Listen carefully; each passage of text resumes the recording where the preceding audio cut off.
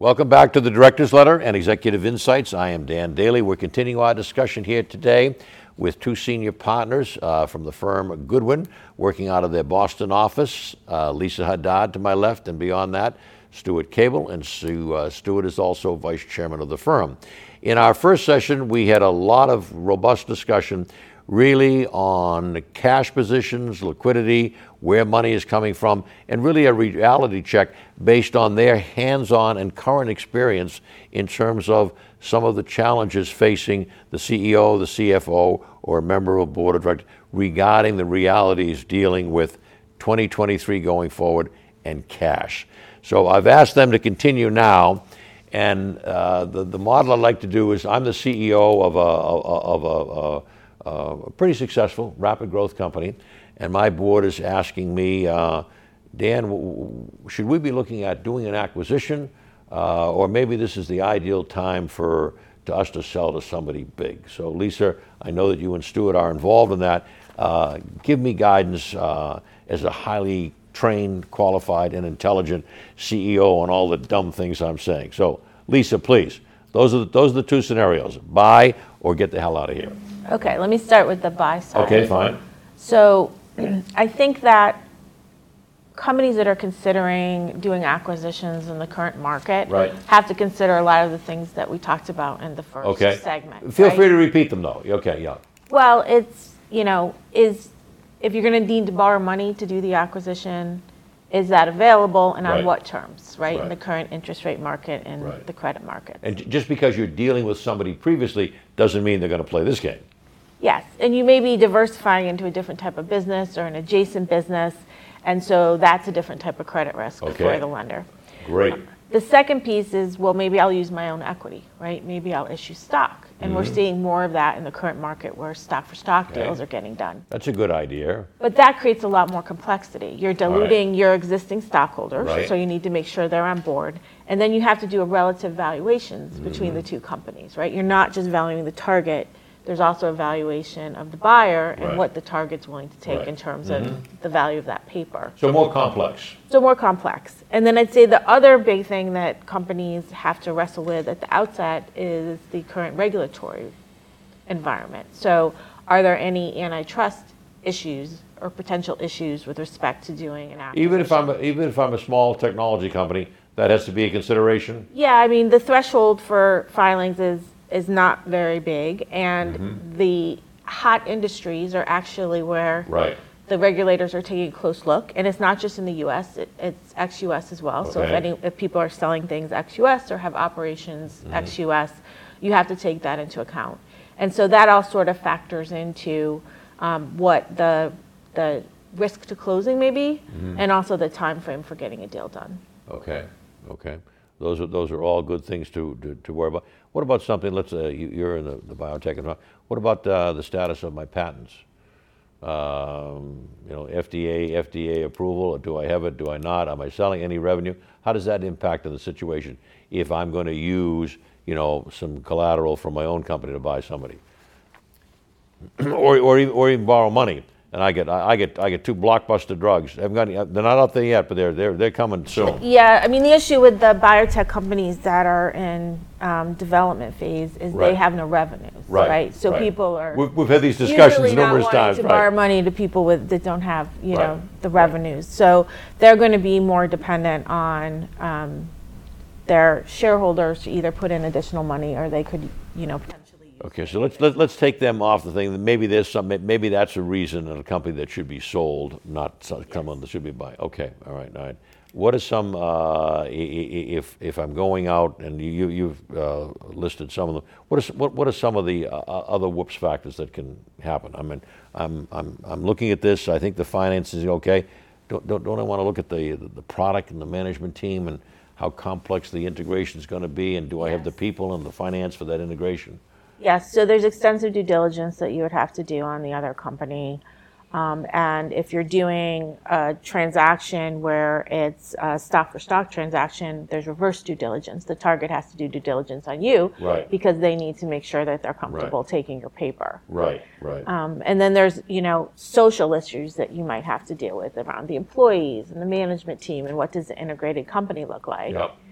And When every deal that Stuart and I do, the Right. management teams are convinced that it's going to be a seamless integration. Oh, sure.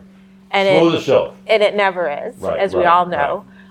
But thinking about how that work would need to be done and how that could impact kind of the core business as it's operating today Absolutely. is an important thing that the board should be testing with the management team. Well, the scenario I give that you're buying a company that looks like they have a couple of blockbuster products, but there ain't any revenue yet. Yep. You got to kick those tires. And you mentioned even though they're small deals, the idea of the antitrust.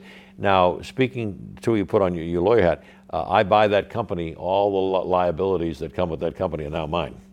Correct. A lot of times people kind of ignore that. So the due diligence of saying, what is there behind that closed door that I'm not aware of? And we've both talked a lot about companies that came on board and there was some stuff there that nobody bothered to look at, and it came around and caught you where it shouldn't have. Okay, so that's one important trend that's affecting the public M&A market. And Lisa and I just went through a nightmare challenging transaction is the world of activism. People think of activists as, they're going to run directors against my slate of directors. That's only one form of activism. Right.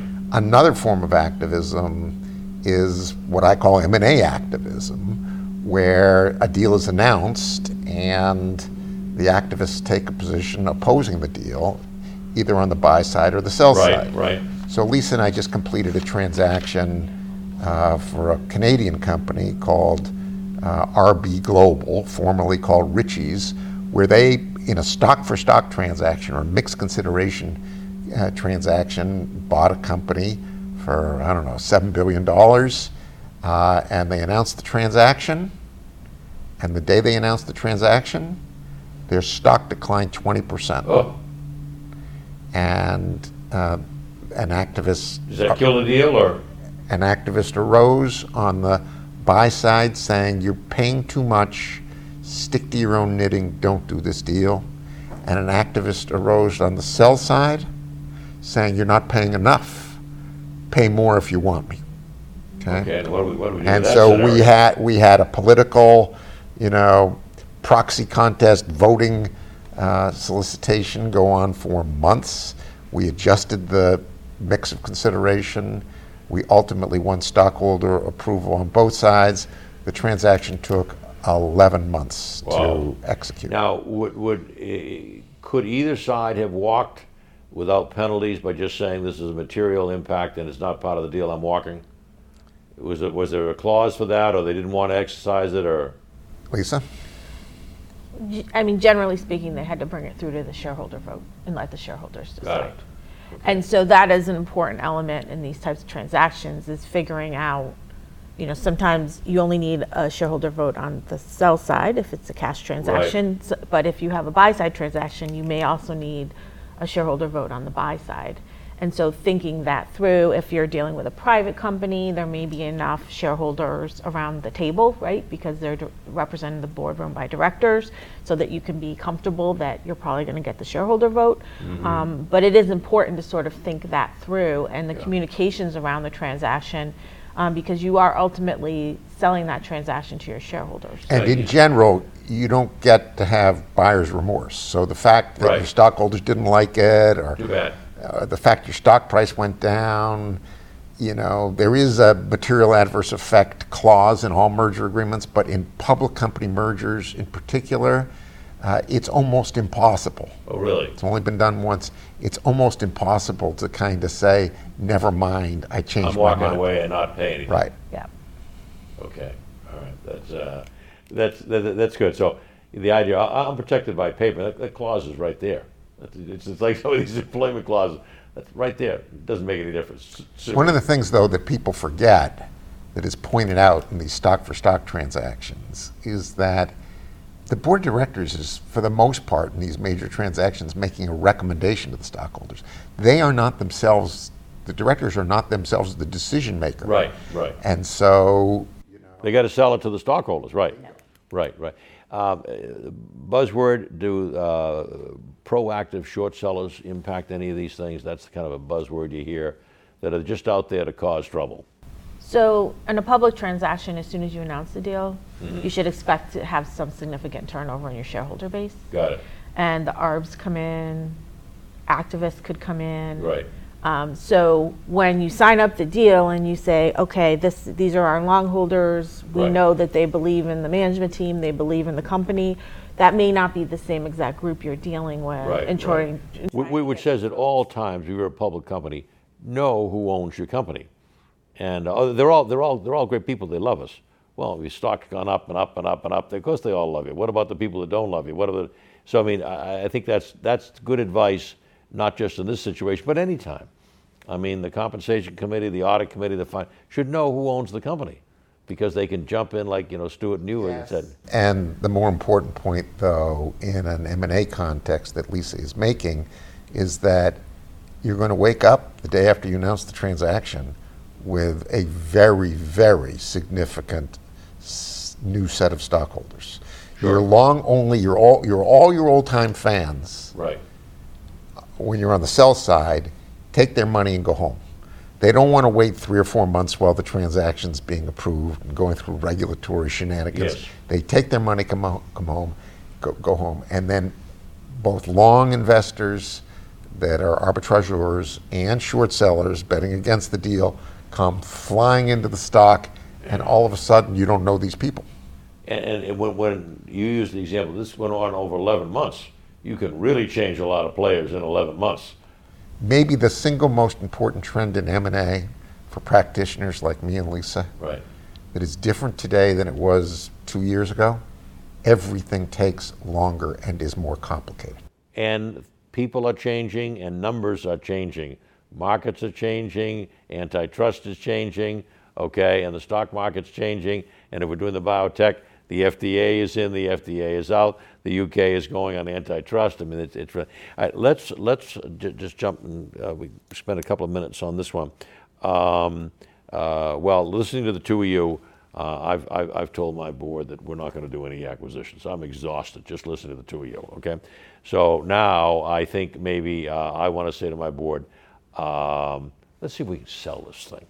Now, what do I have to worry about now that I've taken that to the board? I mean, there's got to be, you people know this is a very attractive company. There's a lot of people who want to buy this, and they want to buy it for some serious money. So the board and our major stock, there's a good chance to catch out. So I call up and you say, Lisa, let's forget the acquisition. I want to sell this thing. I want to make a lot of money on this thing.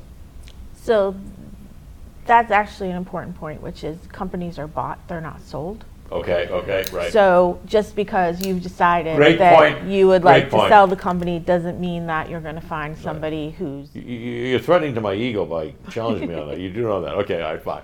They're bought those. Okay, yep. So, from the sell side perspective, you have to figure out whether this is the right time to think about a potential sale process, and what if any inflection points are coming up in the business that you may want to see through before you sell. So if you're thinking about a biotech company, the first thing you do is don't call the investment banker and say, price this thing for me. You've got to do some homework.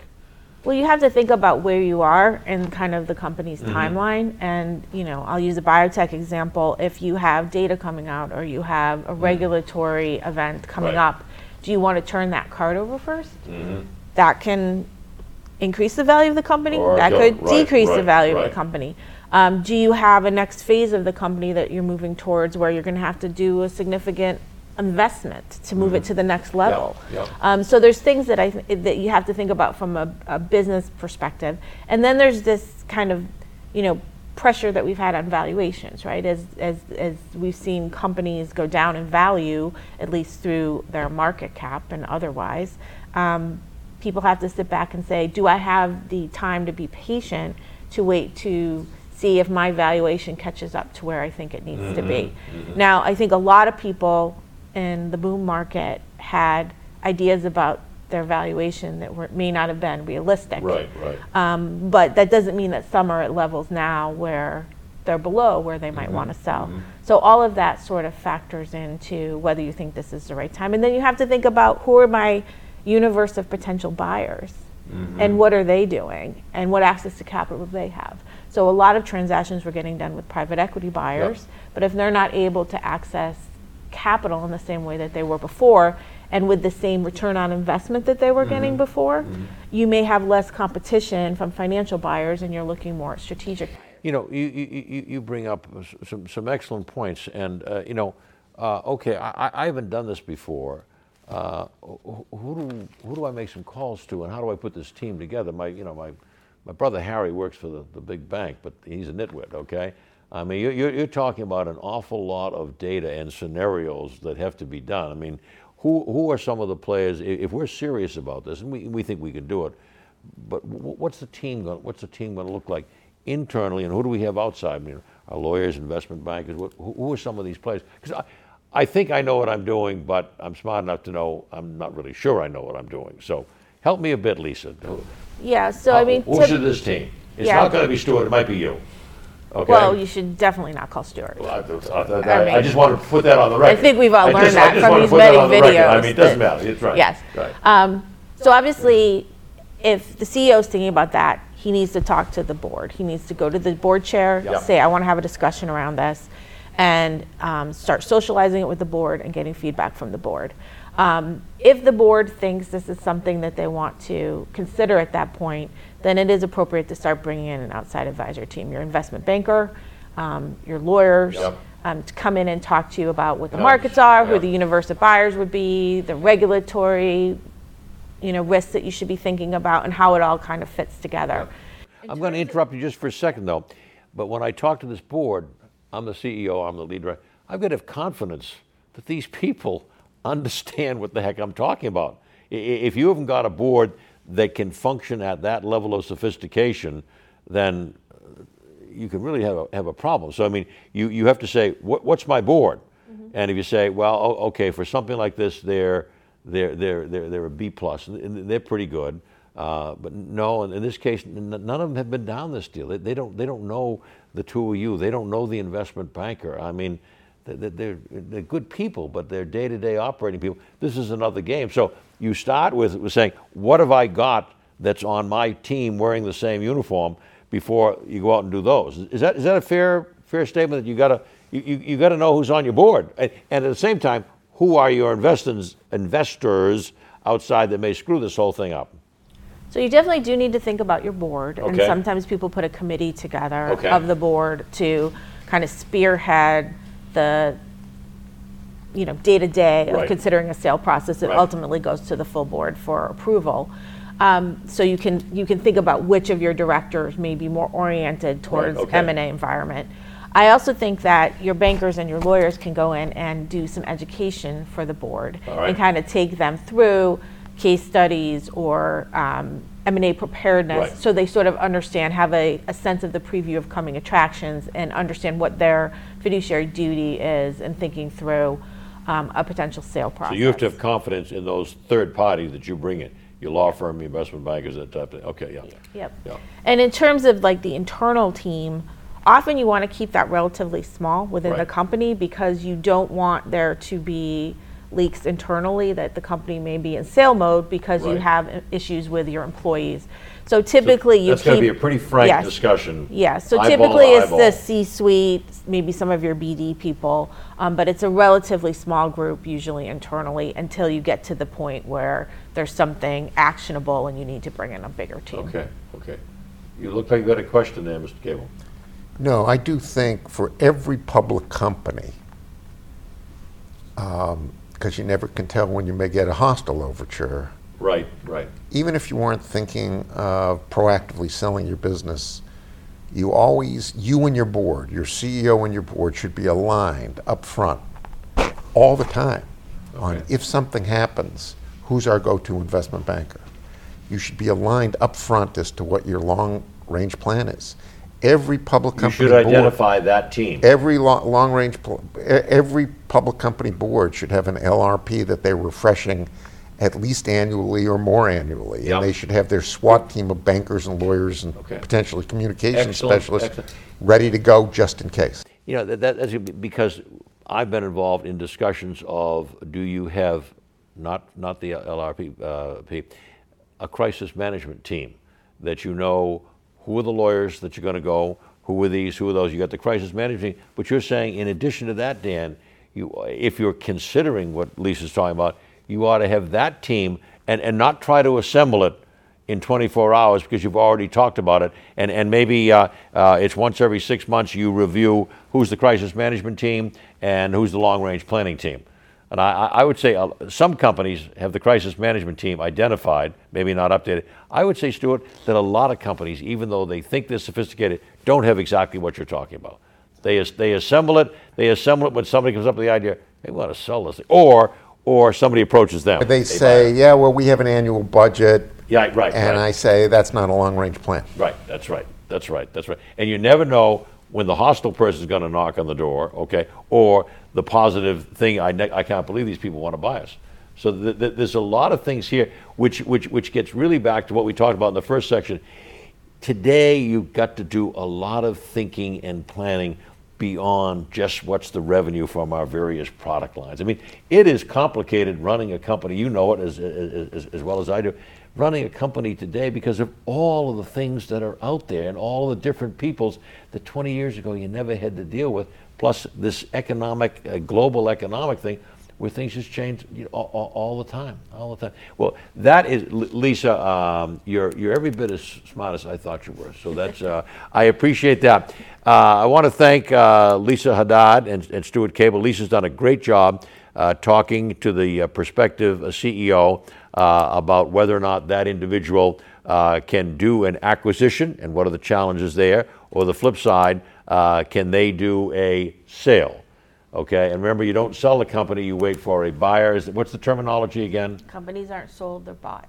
Companies aren't sold, but bought. I'll take either. Okay, so I want to thank two good friends, Lisa Haddad and Stuart Cable from Goodwin Proctor. Once again, we've enjoyed ourselves, and if you haven't learned something from us today or something from them today, you haven't been listening. So thank you very much to the two of them, and thank you for your attention.